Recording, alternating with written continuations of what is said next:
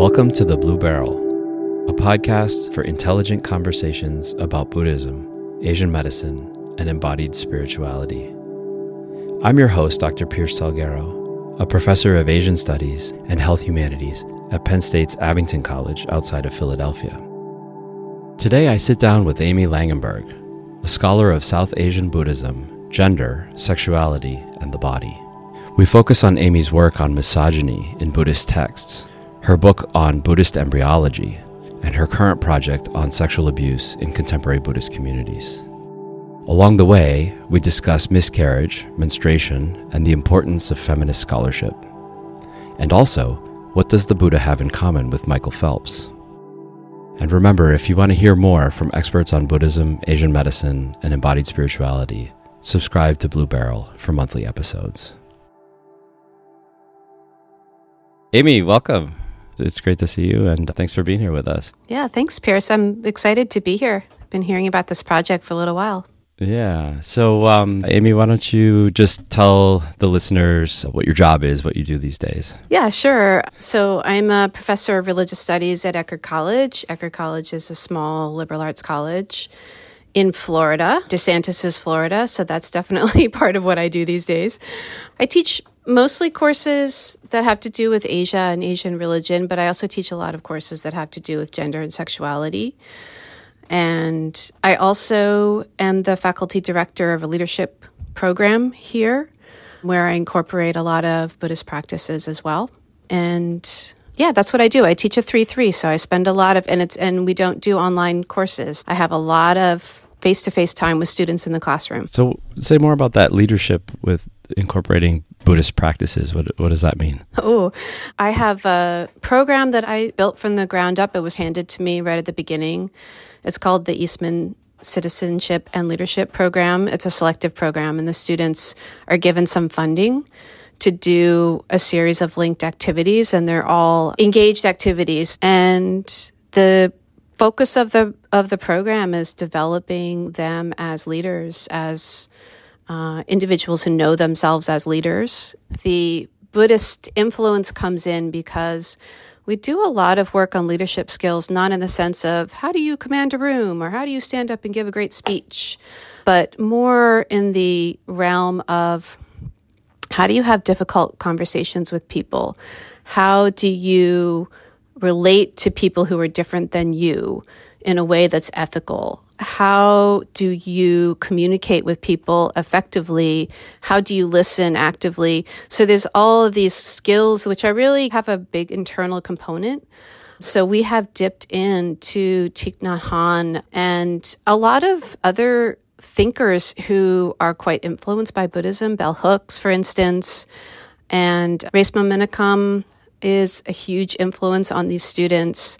So I think there's a kind of Buddhist basement, basically, to what we're doing, even if it's not always there explicitly. Yeah.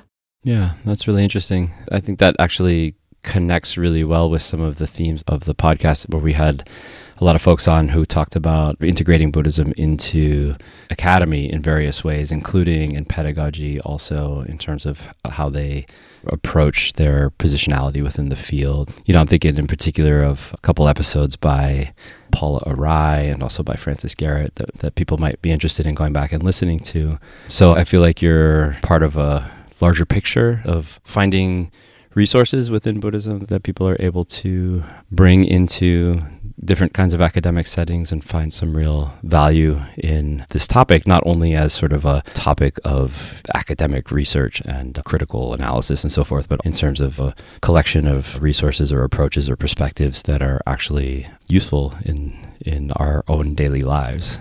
Yeah, absolutely. Even if you don't actually name them as Buddhist, which sometimes I do and sometimes I don't. But yeah, absolutely. And Francis Garrett and Paula Arai are both heroes of mine, so I'm very happy to be connected with their work. Another way I think that Buddhist studies has intersected with job at my very student-centered small liberal arts college is around my study abroad program, which I've run 3 times. I'm about to run it again. We go to Buddhist pilgrimage areas in Nepal and India. But the focus is on learning about those areas. But really, like, my real agenda with these students is more in the realm of learning about what it really means to encounter a person or a group of people who are really different as a kind of privileged American traveling abroad. So we talk a lot about ethical travel. We talk a lot about a kind of critique of that facile language of global citizenship that we tend to use in education. So it's really kind of a social justice perspective that I bring to the trip, and asking questions about identity and positionality. And that's my real agenda. The students know that they're going to Nepal, they're going to Lumbini, they're going to see the birthplace of the Buddha, and we do all of that, and it's exciting, and we learn a lot about Buddhist ritual spaces, but they're also using that experience to learn about difference and about the history of colonialism and what that, in a very embodied way, like what that actually means for them as a person traveling through those spaces. Yeah, so Buddhism and also this emphasis on social justice in your approach to Buddhism, I think, is the theme that we're going to be talking about quite a bit today, because that really describes not only your pedagogy and these teaching projects that you're talking about right now, but also your scholarship, at least as far back as I've been following your scholarship, has been also prioritizing marginalized voices and exploring areas of the Buddhist tradition that have been ignored by Buddhist studies. And you've been, I think, for many years now, many decades now, on the cutting edge of that in our field. Why don't we, before we dive into the deep end of all of that, why don't we just get to know you a little bit? I'm curious. I don't think we've ever spoken about this. Maybe I'm forgetting, but I'm just curious about your own exposure to Buddhism and when you started to be interested in this topic. Was this something that came as a personal interest first, or an academic interest? And where do you fit yourself on this spectrum between scholar and practitioner? Yeah, tell us a little bit about how this all came to be. I would say that I think of myself as, this sounds sterile, and I don't really mean it in an academic way, but a South Asian studies person first and a Buddhist studies person second in a way, because really I got involved in all of this in my junior year of college when I went on the Wisconsin program, which is a very famous old study abroad program in India. I went to Varanasi, Benares, which may have been the first campus they opened. They've now closed it, which is so sad. But Diana Eck went on that program, who's really well-known scholar of Hinduism. She was a mentor of mine. So it's this program with a lot of history and very deep roots in the city of Benares. And so I did that when I was an undergraduate, and it changed my life in so many ways. It's the experience that I want my students to have when they go abroad. Like, I had that sort of shift in perspective where I came back and I could never think about my context, my privilege, my experience of being an American in the same way. And it also really sparked my interest in all things South Asian cultural and religious. And it also was, I think, the origin of my interest in medicine and traditional forms of medicine in that part of the world, because I did my project that year on traditional midwifery. And I hung out with some midwives, and I hung out in some OBGYN wards at BHU Hospital, Banaras Hindu University Hospital. I don't mean to interrupt. I just wanted to point out just how many people we've had on this podcast have mentioned that their interests in Buddhism, interested in all of this, really came from study abroad. I just wanted to underscore that for anybody who hasn't noticed, and a plug for continuing to give our students the opportunity to study abroad, and for people to get involved in leading or organizing or mentoring students who are traveling abroad. Yeah, great. Sorry, I didn't mean to interrupt. No, talk about an embodied educational experience. It shifts things on so many levels for students. Quite overwhelming, actually. It's usually quite an overwhelming experience as well. So that was how I got involved in studying the languages of India and studying the religion, the cultural traditions. And I kept doing that. I was a religion major at Harvard, and I was also pre-med, actually. I thought I was going to go to med school. But I ended up not doing that. And I think, as I recall, I essentially chose Columbia University in New York because I already lived in New York. And it wasn't really, I want to study Buddhism. It was more like for other reasons. So maybe I got into Buddhist studies accidentally. But I'm really interested in Buddhism as a transnational religion that has been incredibly important across Asia. But I think in my heart, And in my research, I'm really interested in Buddhism in that particular cultural environment of South Asia and India and now Nepal. Am I a practitioner? I think I'm the kind of practitioner that prefers to circumambulate and offer incense and flowers and a cup of tea to my home altar. I have no... As opposed to a hardcore meditator. Being a great meditator. Yeah. Being a great meditator, yeah. But at some point you discovered Buddhist practices or ideas or perspectives had something to offer you in the classroom or offer you in your approach to pedagogy. Mm-hmm. I think like a lot of people who have spent time in India, I first encountered Buddhist practices through the Tibetan diaspora community in Dharamsala and also in Kathmandu. And that was really my first exposure to anything Buddhist. And that is a captivating world. I crossed paths with the Dalai Lama in the 80s and the 90s. He was giving a lot of Kala Chakra initiations, and I went to a Kala Chakra initiation in Bodh Gaya. And I think that was 88 or something. I might get the year wrong, but it was before Bodh Gaya Bodh Gaya is really much more built up. It was still a kind of dusty town then. And there were just these vast crowds, and there was a lot of Tibetans who came out of the hills for this incredibly important initiation, this Wang with the Dalai Lama. And there were momo tents where you could go and get that food. And there were just incredible devotion. We were in Bodh Gaya at the Mahabodhi temple. So I think that was probably my exposure initially that really got my attention. Then I did do a thesis on the subtle body. I was fascinated with this idea of some entity that's midway between the body and the mind. And so I looked at a lot of the highest yoga tantra texts in English and tried to puzzle that out, and also got really interested in looking at the Tibetan medical tradition as well. I guess I first became aware of your work with your dissertation, where I think you went maybe more in the direction of the medical materials as opposed to the subtle body materials, but specifically working on female bodies, right? And processes of conception and gestation and birth and so forth. So how did that become the most interesting direction for your research to go in? As opposed to subtle body or some of the other kinds of practices that you were just describing? The way that I encountered that topic is that in my Tibetan language seminar with Robert Thurman at Columbia University, we read the medical commentary, The Blue Barrel, which is the name of this podcast as well, which is a commentary on the Gyushi. And we specifically read the embryological portion. And I think Bob pulled that out because he knew I was interested in it. And in that text, there was this frequent reference to an Indian Mahayana sutra called the Garbha Avakranti Sutra, entering the womb sutra, we could say.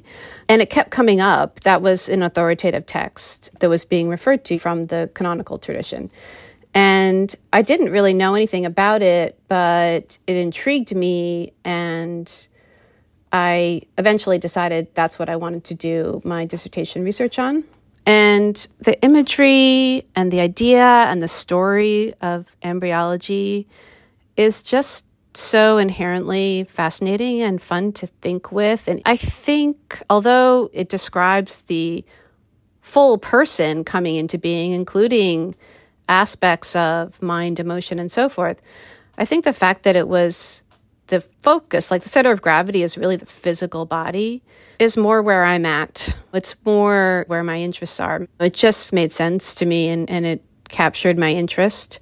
And then the other piece of it, of course, is that, there was this gender story there, which I found fascinating, because you started out by saying it was about female bodies. And obviously the process of birth is very much about the female body. And that was really interesting to me. And then as I got more into that research, what I eventually came to realize or came to think is that this text was really more about the male body and the female body. The kind of gender story that was being told there was in a way quite misogynist. The setting, it's male bodies developing within a female body. And obviously, sometimes the embryos are in theory female, but I think it's largely a tradition that is talking about the creation of a male body. There's also a lot of very specific passages in the text, which I think, Pierce, you're aware of, which describe the foulness of the womb in really colorful language. So it's a text that's not positive about the female body. So that also became something that I just couldn't figure out. I remember saying to a quite famous Buddhist studies scholar, actually, at an interview once, I don't see how they can get away with this. Like, how can the female body, the cradle of new life, be described in these ways? And so there was just a kind of emotional reactivity that I had that made me want to figure it out and spend some time with it. Yeah, I'm thinking maybe we should just pause and just describe the text, the structure of the text, and what kinds of perspectives it brings forward. Because, yeah, you're right. The whole text from beginning to end, it invokes just disgust and also like how unfortunate it is to be conceived and then to have to inhabit this disgusting environment inside of a woman's body and then to be born in all of this pain and suffering. Yeah, can you just walk us through like the structure and the, not in a ton of detail, but just a little bit of a flavor of it for the listeners? Yeah, so the text is framed as the Buddha's teaching Nanda, who is his cousin brother, on this topic. And I think it's in part meant to be a teaching to Nanda to turn away from sensual pleasure and sexuality. And it's a technical text. It does give detail about exactly what develops at what week. But yes, there's also this other story being told about the unsatisfactoriness of the whole process. So there's a lot of emphasis on the suffering of the fetus, the kinds of indignities it has to endure, the kinds of pain it feels, the kinds of unpleasantness it experiences, smells and heat and just repugnancy, disgustingness.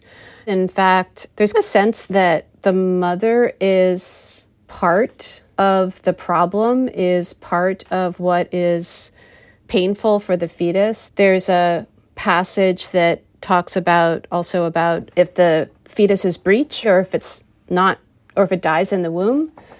There's this passage that describes also what the midwife does, and the midwife is described as greasing up her hand and cutting the fetus to pieces and pulling them out.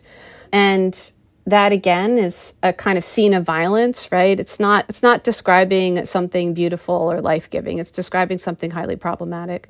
And then after the fetus is born, there's this amazing passage where the text talks about how the fetus feels like a flayed animal being feasted on by insects, right? So the fetus is in all kinds of pain, and the caretakers, the mother, the midwife, the other women, are, without knowing it, are making the pain worse, right? Because this fetus is so raw. So it's a tale of suffering. It's a tale about the unsatisfactoriness of birth. Yeah, my impression, I would like to hear yours as well, but my impression is this is an example of something that happens in Buddhist texts a lot, which is that Buddhist authors will draw upon the medical knowledge of their times, and they actually tend to often report the medical knowledge quite precisely in quite a bit of detail, and sometimes it's in more detail than we have from the Ayurvedic texts of the same period. But they're really not interested in medical information per se, using this to help to heal people. These are ascetic texts written by monastics who are using this medical information really to drive other agendas. And in this case, I guess this is like the definitive text on the suffering of birth, which is one of the four main categories of suffering in Buddhism: birth, old age, sickness, and death. And this is like the definitive description of the suffering of birth. But then also to drive this misogynist viewpoint about embodiment in general being a bad thing. Specifically, female bodies are held up as being particularly disgusting and unfortunate and so forth. So driving alternative agendas rather than healing in this text. Yeah. One of the things that I did, not extensively, but in my book on this particular text at some point, was to put it side by side with the Ayurvedic material on birth, on the process of birth, on the process of labor and giving birth to a child, not the embryology, but the what comes after. And it's quite striking because I think the Ayurvedic texts actually, it feels like someone consulted women, right? It feels like someone consulted women who have been in birthing rooms or have given birth to children. It feels respectful. It feels that there's care taken. It feels that there's concern. There's advice about what she should eat and what the lighting should be like and who should be there. And none of that is present in the Buddhist text. Not only is it told in a different light, but it almost gets inverted. Like rather than the story of the creation of life, we have the story basically of death, right? Basically of the creation of imminent death is essentially the story that's being driven by this narrative. So yeah, totally. At the same time, I think, as you said, there's a real interest in the medical detail. And I always was really intrigued by that. Who were they talking to learn those things? Where was that information drawn from? Where was it? Where was the repository? Was that part of monastic medical knowledge? It's not like as you're saying, it's not like a rough sketch. It's actually an accurate and detailed depiction. So I always found that really intriguing. Yeah, so one of the things I guess I wanted to bring out is my own feeling that I became pretty repulsed on a personal level by Buddhism's approach to the body or Buddhism's denigration of the body. And I am aware that there's much later material talking about subtle body practices and so forth, where the body has a much more positive valuation in general. But the vast majority of the Buddhist tradition, including basically all of the materials that I've ever looked at in primary sources, is always negative about the body and intensely negative about the body, wanting to make the argument that this is a trap. The body is a prison. The body is a disgusting, loathsome object that needs to be transcended. It's a source of all suffering. And it really is texts like this one that I think, for me, have most graphically and most impactfully articulated that kind of perspective. And just in terms of the Chinese tradition, there are lots of texts that quote this sutra or that use some of the tropes from the sutra in ways that are equally intended to generate a repulsive feeling in the meditator towards the body. One of the things that most frequently comes up is this notion of the body being filled with parasites. That in the Chinese version of this text, you have to remind me if it happens in the Tibetan as well, but in the Chinese version of this text, as soon as the child is born, it's immediately infected by 84,000, I think, tiny little bugs that crawl into every crevice of the body. And then one of the kind of like very frequent practices to generate repulsion for your own body is to visualize all of these parasites that are eating you alive and so forth. So there's just a lot of material in here that I think gets picked up and the tropes get retold as meditation aids in order to help people to use texts like this to generate horrific views of their own body. Do you find that sort of usage of the text and its imagery in your cultural context? So yeah, for sure. The basic tropes of foulness, yes, obviously that's a huge widespread meditation tradition, right? If you are an ascetic, a monk, you're trying to cultivate or generate a particular relationship to your body, to your sexuality. That much is clear, that much makes sense. My question has always been, though, like, I don't think the fact that it was useful for ascetics trying to turn away from perhaps heterosexual desires they had for women, male practitioners, that's like a necessary explanation, but not a sufficient one, right? I think there's a kind of underlying misogyny and suspicion of women's bodies, of women's sexuality, that is also part of the story.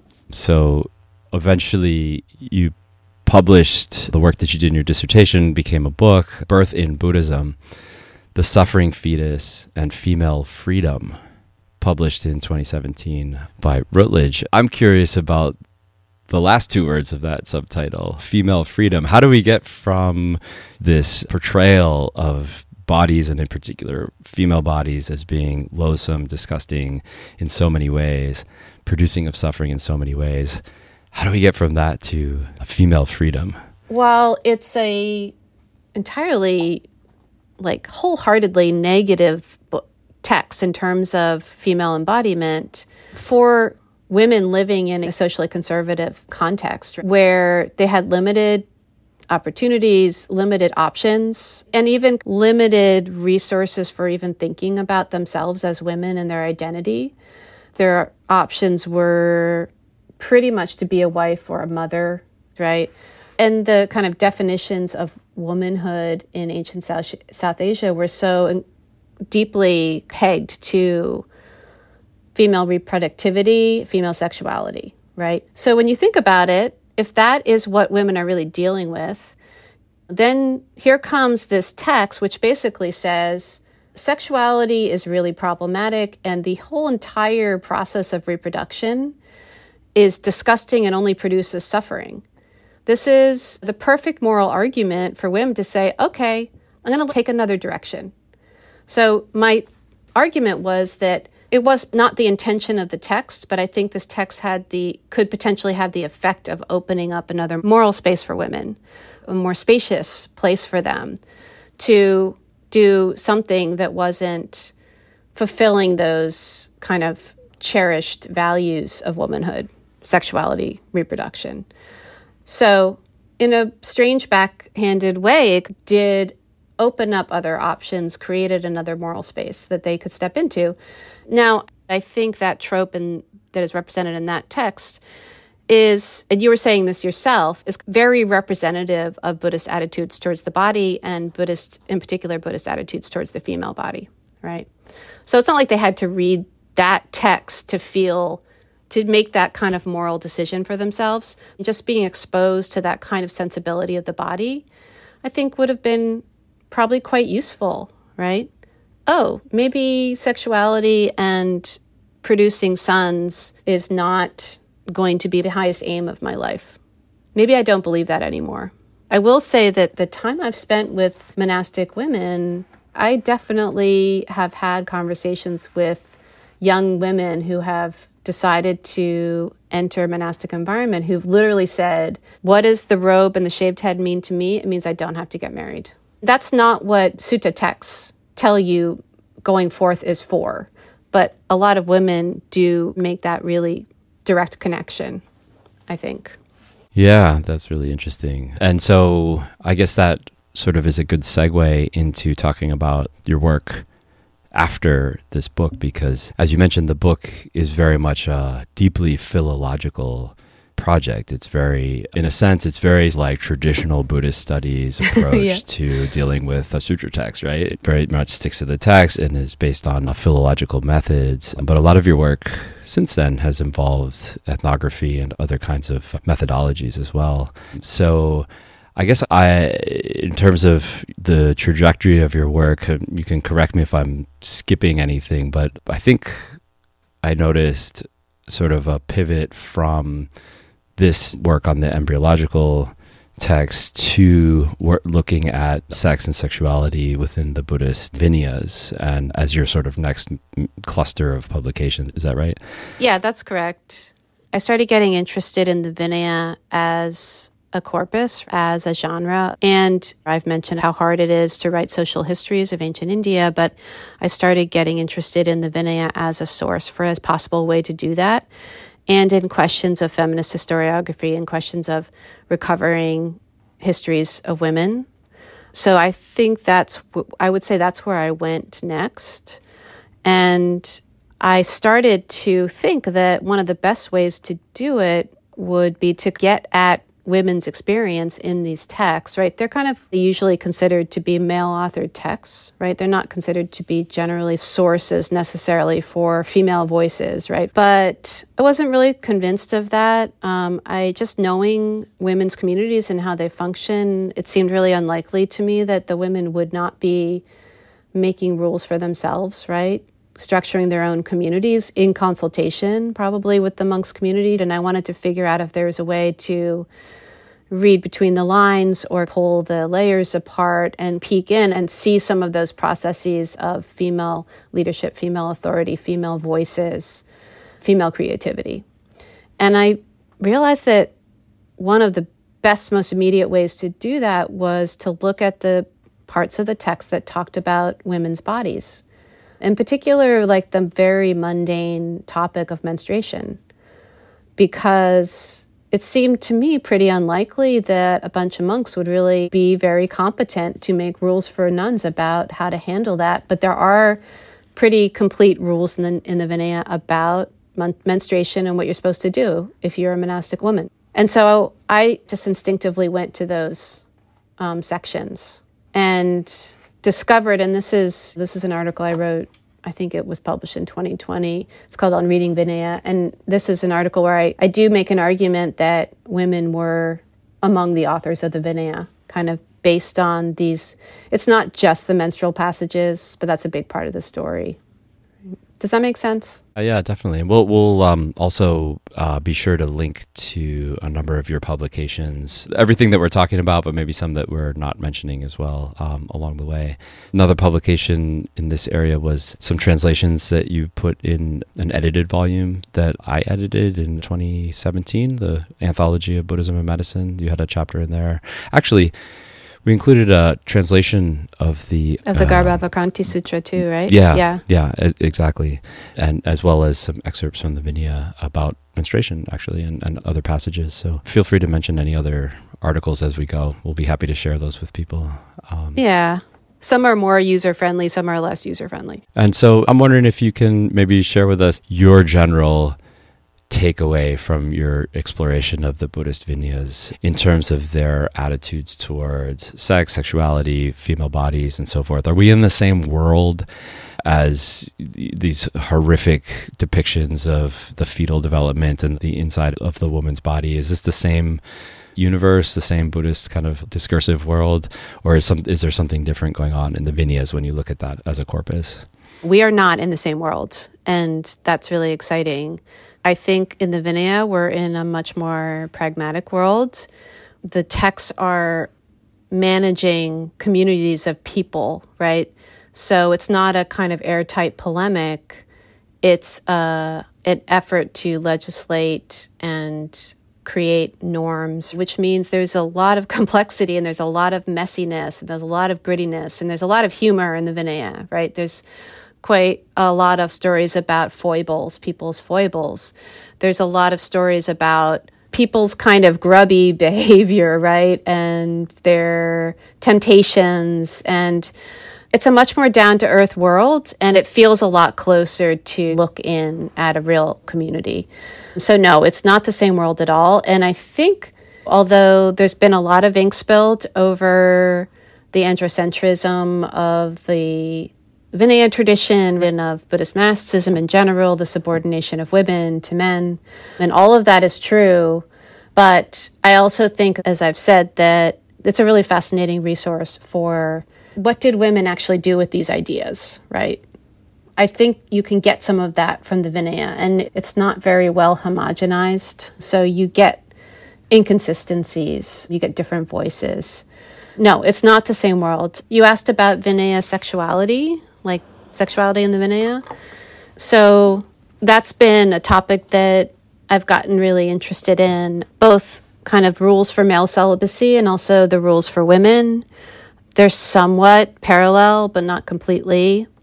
The thing that's really amazing about the Vinaya is that it is a fully, I almost would call it, it's not sex positive. It's kind of sex positive, actually. It is kind of a sex positive text. Obviously, you're not supposed to have sex if you're a monk, but... Yeah, I wasn't expecting that, this interpretation, No, you're not supposed to have sex if you're a monk. So clearly, in that sense, it's not. But it is in the sense that it doesn't moralize about sex, about particular sex acts, or which kinds of sex are good or which kinds are bad. And it's very fully descriptive, as a famously descriptive. Early translators didn't want to translate those, like the full text, because there was so much kinky stuff in there. So it's a very full description of human sexuality. And some people have said, like, these are made up situations to test the legal limits of the rules, right? And I beg to differ. I would say almost everything that you read in the Vinaya, people definitely do that, right? They do all those things. somebody does it somewhere. I actually really respect and admire that about the Vinaya tradition, that it is fully descriptive of human sexuality. So that's one thing that I've found really interesting in the Vinaya.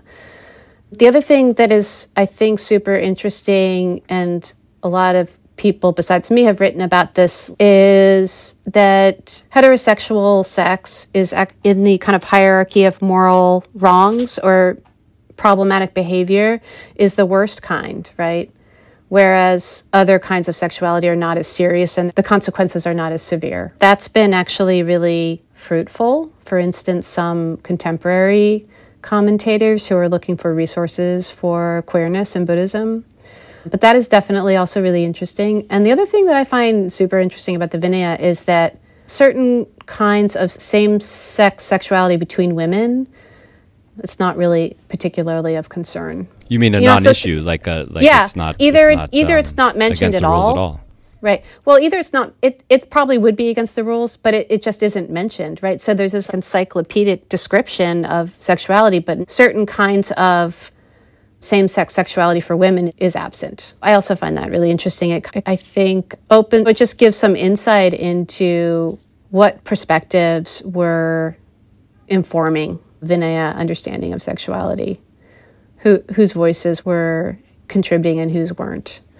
I could go on, but I think I'll stop there. Well, I think one thing that might be interesting for us to hear about is, I know that you're not a scholar who just produces philological arguments about whatever happened 2,000 years ago, and you're also very much plugged into contemporary, particularly female Buddhist groups, and I think you're somebody who pays attention to how the scholarship that we produce is consumed in the current day by practitioners and what they do with our ideas and our interpretations. I think you know very well, more so than a lot of people, just how impactful our scholarship can actually be on contemporary practice communities. I've tried to make my work responsive to issues that I see are of importance.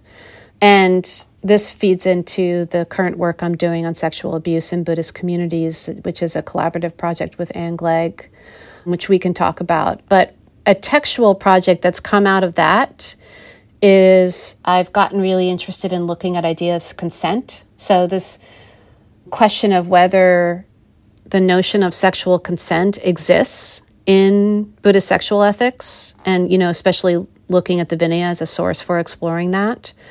And that whole project actually came out of our ethnography. There's a particular teacher on the West Coast who has been accused of sexual misconduct, multiple allegations. And one of the things that he talked about publicly after the accusations is he started to articulate a Buddhist sexual ethics, and in some ways one that would vindicate him, I think. So he interpreted the Buddhist teachings as including the principle of consent. And when he did that, first of all, I thought that was really an interesting way to mount his defense. But I was also like, wait a minute. I don't really think the Buddha taught consent, right? I don't really think that's an idea that you find in the sources. Then I got very curious and went and looked for it. And it turns out there really actually is an idea of consent in the Vinaya, only it's quite differently construed than the idea of sexual consent that has become really important in our sexual culture. And I haven't seen a lot of work like this. I've seen some work like this, but taking a contemporary concern and understanding that a lot of Buddhists do tap the tradition for the authority to say something or for inspiration or to feel grounded in asserting something, some ethical principle, right? Buddhists do look to the classical tradition for their own values or to make an argument about something. And so in some ways, it's really interesting to me to take contemporary questions that people are asking and using that as your research question and going back into the textual tradition. I find that methodological move is really fascinating to me. And it feels like it's one answer to the way that the humanities have just really been so degraded, right? And people don't want to invest in the humanities. And there's so much kind of public discourse about, it's useless, it's elitist. So I feel like that kind of approach is one answer to that. Yeah. I had in mind to ask you this question because I recently was listening to an episode of another podcast, it doesn't matter which one, that had an interviewee on it. He was a scholar of Buddhism, but more of a traditional philological approach that's still very much alive within the field, but is more of a sort of a 19th century or maybe early 20th century methodology.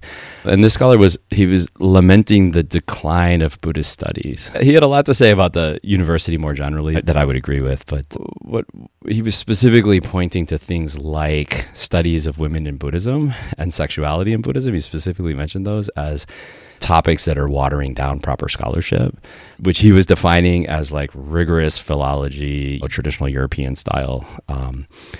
So I had in mind to ask you because as I was listening to him talk, I was like, yeah, but Amy does both, right? As we were saying earlier, it doesn't get more rigorously philological than the kind of work that you were doing for your dissertation.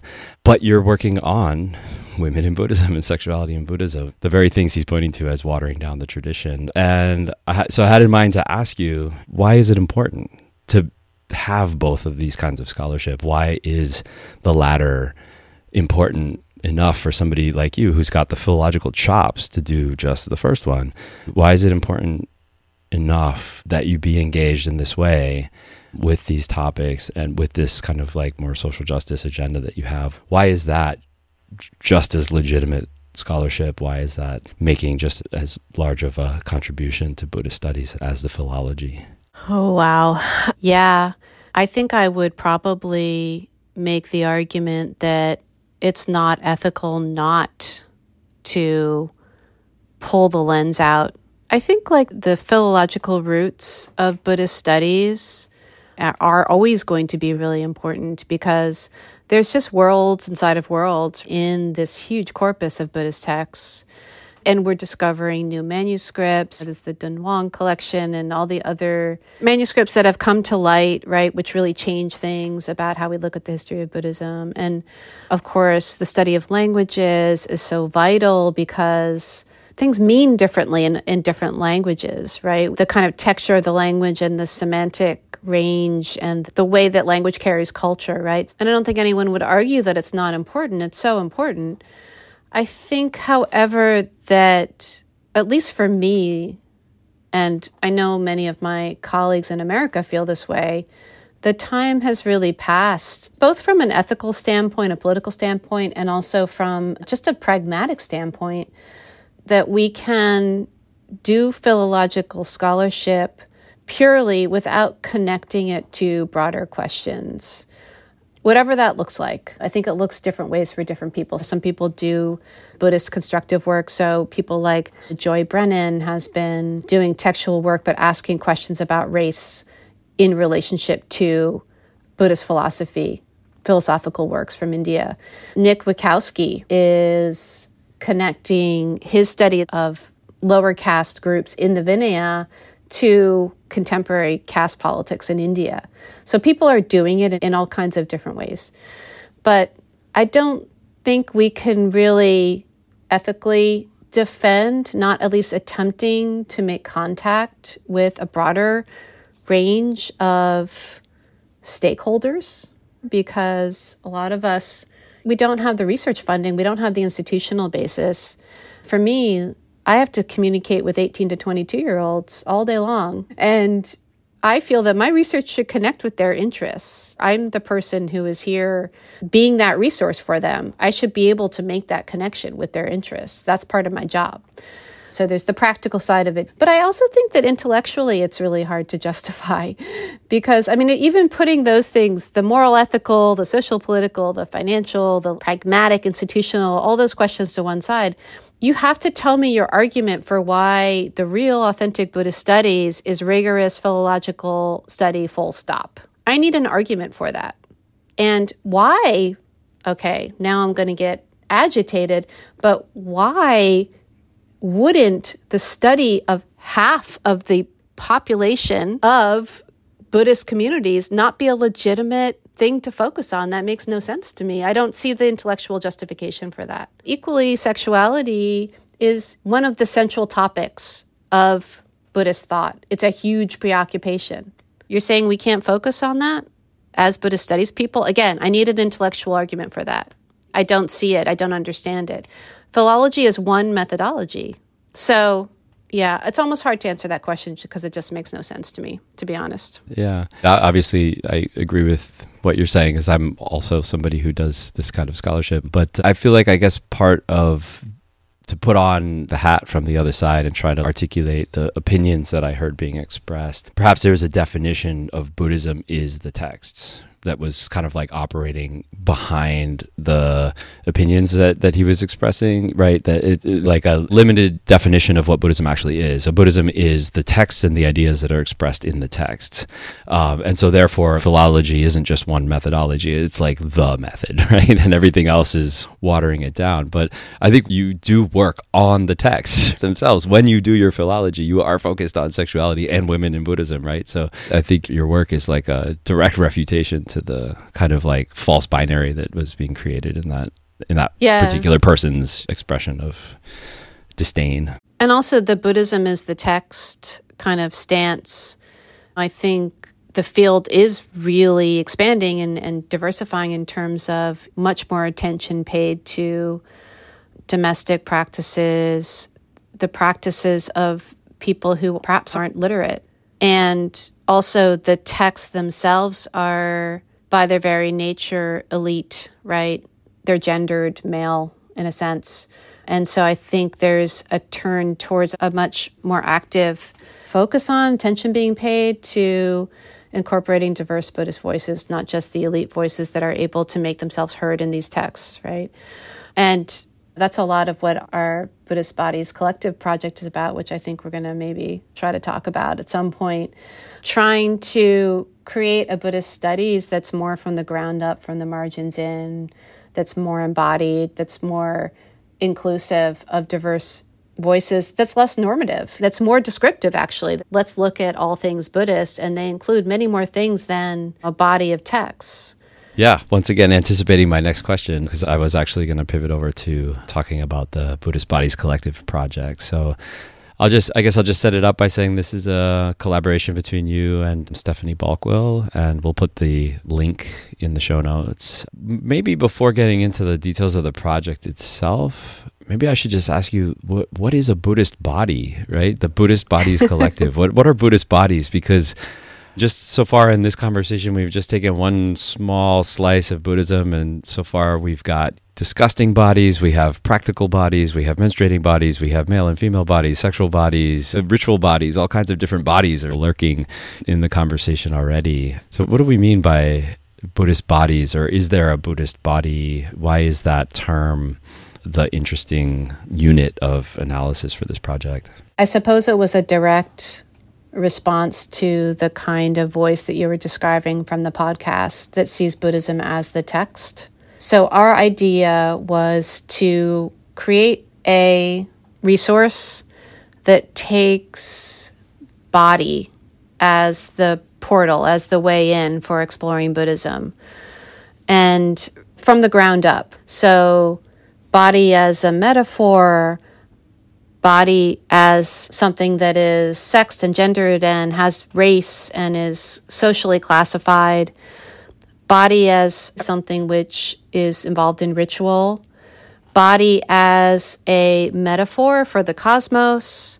We're using the word really expansively, but it's a way to create a more kind of mandala-like approach to Buddhist studies, and one that is more conducive to including diverse voices and diverse bodies, indeed, and diverse practices. And, as we mentioned earlier, as we were talking about earlier, some of those bodies are not going to be literate. They're not going to be interacting with Buddhist texts, but they're still equally Buddhist. It's not something we're holding on to tightly. We're not trying to define body as one thing. We're kind of using the term playfully as a way to turn things on their head a little bit and try to tell some stories about Buddhism or get at some aspects of Buddhism which are a little more remote when you rely on Buddhist history, Buddhist doctrine, Buddhist institutions. Those are very conventional ways of organizing how you talk about Buddhism, right? So we're putting all of those to one side, not that they're not important, but let's talk about bodies. And let's talk about bodies from the very beginning, because it is designed to be a platform for brand new students to learn about Buddhism. And it's targeted not just towards entry-level undergrads, but also maybe for high school students as well, right? So you're building the picture of Buddhism from the very beginning from this different angle than, like you said, the traditional sort of sects and schools and doctrines and so forth. Yeah, we're really excited about the idea of creating a platform that would be open access, free, available, and that perhaps high school teachers could use, as well as people teaching in colleges or universities. But we're definitely looking towards the younger student, introductory level. We've asked everyone who's contributing a module to also contribute some kind of embodied exercise that relates to their content. And as well, the modules are multimedia. So this is part of the fact that we really want to reach a diverse group of people. We want it to be accessible to younger students. There will be a lot of audio-visual material, and also some ideas for instructors or professors, some ideas about assignments, some ideas about discussion questions, learning activities, as well as some content references to academic articles and so forth. So it's very multimedia with a lot of pedagogical support. And so who's involved with the project? You got a whole Yeah. group of scholars that are contributing modules to the website. And I guess I should also just say that I've been involved with the BBC as well, and I have a couple modules in there myself. Just thought I would say that. So we gathered a group of scholars. They're very diverse in all kinds of ways, seniority, area, specialty, interests, kinds of institutions they work at. Some of them are still grad students or advanced grad students. And the idea is we're crowdsourcing. We created a collective, and we're hoping that the collective will grow. We're very interested in scholars outside of the current group also getting involved. And our idea is we'll start filling in modules, different teaching topics, and that eventually we'll see this kind of map of Buddhist life. So everyone who's involved with the project is a qualified scholar, and everyone is going to create content for the website according to their own desires, their own interests. In other words, we're not really structuring it from the top down, like we want to cover this topic and that topic. For example, we have a module on the 32 marks of the great man, which are the lakshanas, right? The marks on the Buddha's body that mark him as a exceptional being. So that's like his long earlobes and the ushnisha bump on the top of his head and his flat shoulder blades and so forth, and his golden color. So one of our contributors, Gurian Altenberg, who was a recent PhD, contributed that module. And it's really interesting. He uses Michael Phelps as a kind of point of comparison, because Michael Phelps is famously described as having the perfect body for swimming. So he uses Michael Phelps as a foil for talking about what these lakshanas really mean. So he uses Michael Phelps as a way to get at that. And he also frames it within disability studies. And it's really creative and it's really great. And I would love to teach that model in a class. Yeah. Yeah, I love that example because it really illustrates how to hook particularly high school students and early college students into studying something like the Lakshanas, right? And this is just a great example. We'll definitely put the link in the show notes, and people that are interested in checking it out, whether it's to learn yourself about Buddhism and the body, or if it's to incorporate into a class, it's actually quite easy to take one of these modules and drop it into a syllabus. And it's a very beautiful website and also quite easy to navigate around. So we'll point people in that direction. And if people want to join the collaborative, they can just reach out to you. Yeah, for sure. Me or Steph. Yeah, great. It's coming together more and more every day. As we're recording right now, there's people working on modules. And so I'm looking forward to seeing how the site develops and changes over the coming years. I feel like we went a little bit too fast over the current project with Anne. I feel like that didn't get articulated enough. So you mentioned that you're working on this collaboration with Anne Gleig. So Anne Gleig, for listeners who don't know, is an ethnographer who works on contemporary American Buddhism. And then you're the philologist and the historian on this team. And so the two of you have teamed up to explore the topic of sex abuse in Buddhism more generally. And like you said, in response to some of the things that have been happening in Buddhist communities in the last couple of years. Actually, these things have been happening in Buddhist communities forever, but we're just actually hearing more about them these days.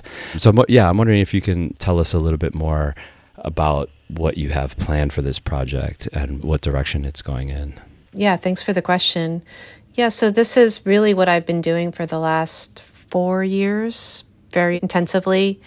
We're looking at sexual abuse in Buddhist communities, and we're focusing on North America. We're not looking at abuse in Asian monastic contexts or even Asian American communities. We're looking at convert communities specifically. And it's an ethnographic project. Although there's been some journalistic work and there's been some academic work. June Campbell wrote a book in the 90s, Traveler in Space, which is a full-length academic study of gender and sexuality in Tibetan Buddhism, in which she comes out as a survivor of abuse. But there hasn't been very much balanced scholarly treatment of this incredibly important issue. And Pierce, as you mentioned, people have been much more aware of it, and that's mainly because of the Me Too movement. But there have been waves of allegations of abuse in American Buddhism since the 80s, early 80s, maybe before, maybe the 70s. It's not a new issue by any means, but we just really felt like this is also, speaking of Buddhist studies and disciplinary formations, this is also part of Buddhist studies. Abuse is part of Buddhism. It's not separate from Buddhism. It's a topic in Buddhist studies that should be studied. We both are, we're both feminist scholars. So it's an explicitly feminist project. Whoever you were referring to is not going to like it very much. It's also a survivor-centered project. So our orientation in this project is that we're going to, as much as possible, tell the story drawing on or being inspired by or taking the position of the survivors. That's our orientation in the project. Mostly when people have covered this issue, it's either been a kind of exposure of the abuse, so there's focus on the teacher. That's most of the way the story has been told or the topic has been covered, has been from that perspective. And so we don't want to focus on the whys and hows of why these people do abuse. We want to talk about what it means for the people to whom it happens.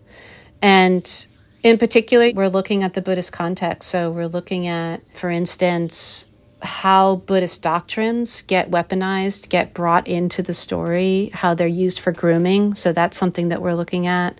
And we're also looking at the ways that Buddhist communities are responding. So we're looking quite a bit at some of we call them generative responses. So Buddhist communities responding to these situations and changing in the process, right? Bringing in new elements into the way that they do things and the way they think of themselves as Buddhist. So that's the project we're hoping to submit at the end of this year. I just want to again mention or emphasize that it's collaborative. My partner, Anne Glegg, and I have been walking this road together, and we actually hardly ever talk about the project independently. We always try to do it together, and the collaboration is definitely a feature of the feminist methodology that we're using, right? That we're not lone hero scholars writing our manifesto, right? And the collaboration goes beyond us. This book is the product of the input from a lot of community members and a lot of survivor allies and people who've been working on this issue for a while, and then the survivors themselves. Yeah.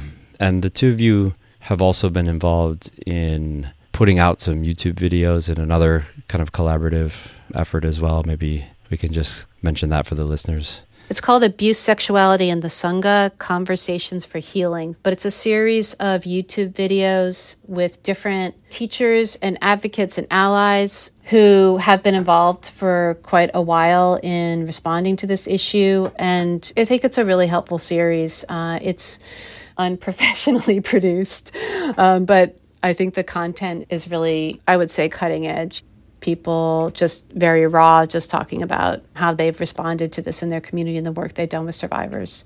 It's a 5-part series, so different topics. We'll definitely put those links in the show notes as well. Are there other dimensions of the project that are public at the moment? I know the book is planned for release in the near future, but are there other things people can look into? Yeah, for sure.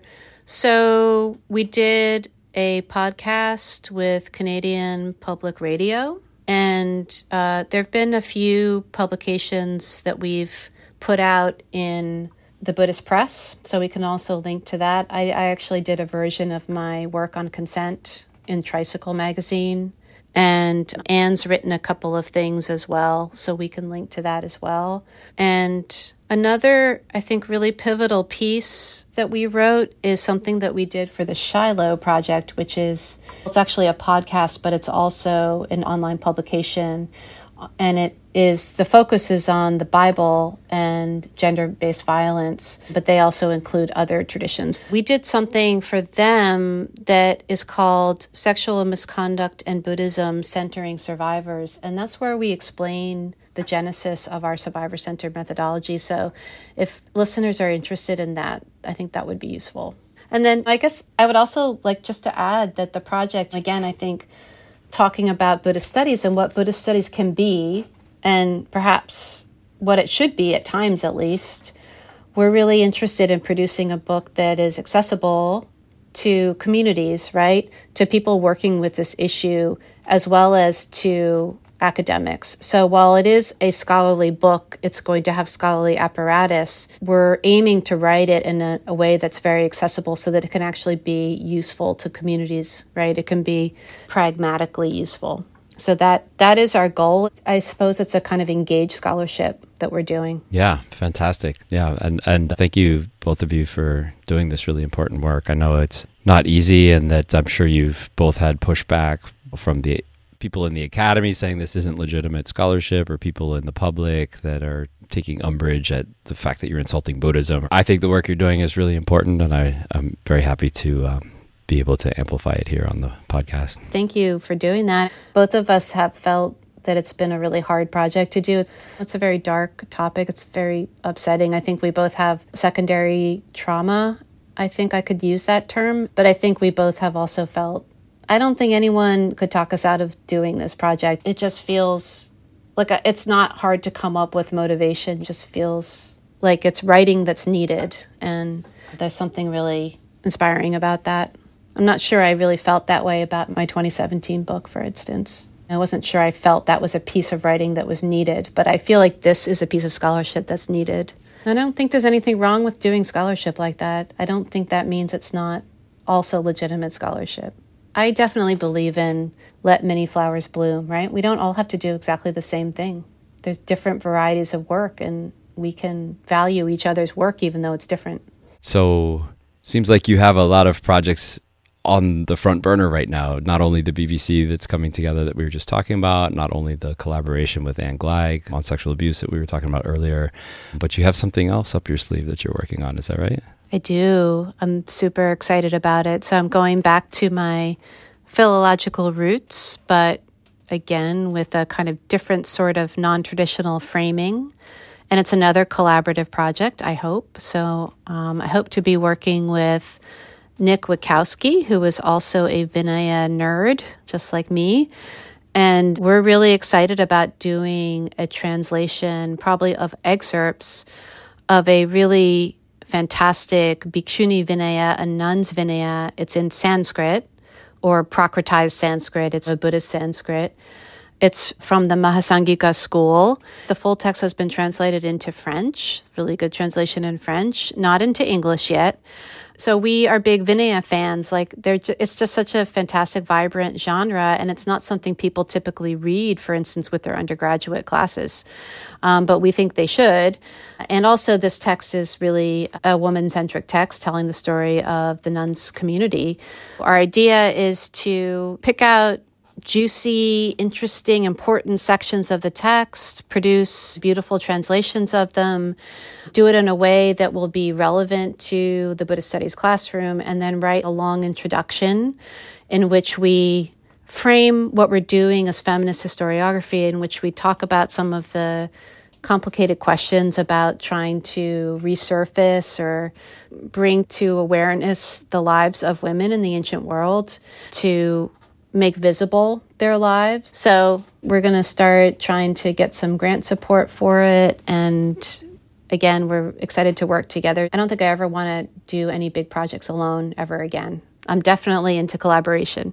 That sounds like drawing together these two kind of sides of the field, with philology on one side and feminist scholarship on the other side, in a way that once again is showing that they're actually not opposed to one another. They're actually not separated, but actually woven together in your work and the work of a lot of other people. So does the body feature in the translation? Is this going to be a lens through which you're selecting texts or analyzing the texts? But it seems like all of your work has focused on the body in some way or another. Is that still happening in this? You know, I will go straight to those passages which are the most embodied.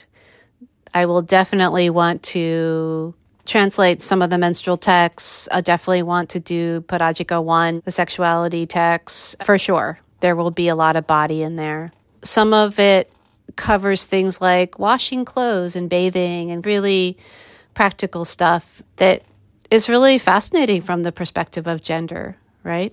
Those kinds of activities are very gendered. Yeah, cool.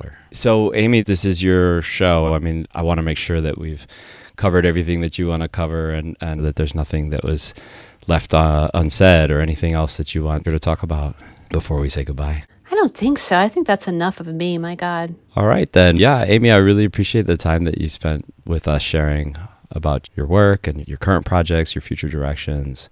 I also really want to thank you just for teaching me about the body as such a central theme in Buddhism. I've really learned that from reading you and some of the other people that we've mentioned in this podcast, just how central the body is everywhere you look in Buddhism, and also for the feminist scholarship that you have connected with work on Buddhism and medicine and so forth. I've really looked to you as a leader in our field in that area. So yeah, just thank you for teaching me everything that you have. Just really valued our collegial relationship, but also our friendship, and look forward to seeing you at a conference in the near future. Yeah, as do I, and thank you so much. It's really an honor and also really fun to talk to you about all of this big sweep of topics. Thank you so much for including me in this project.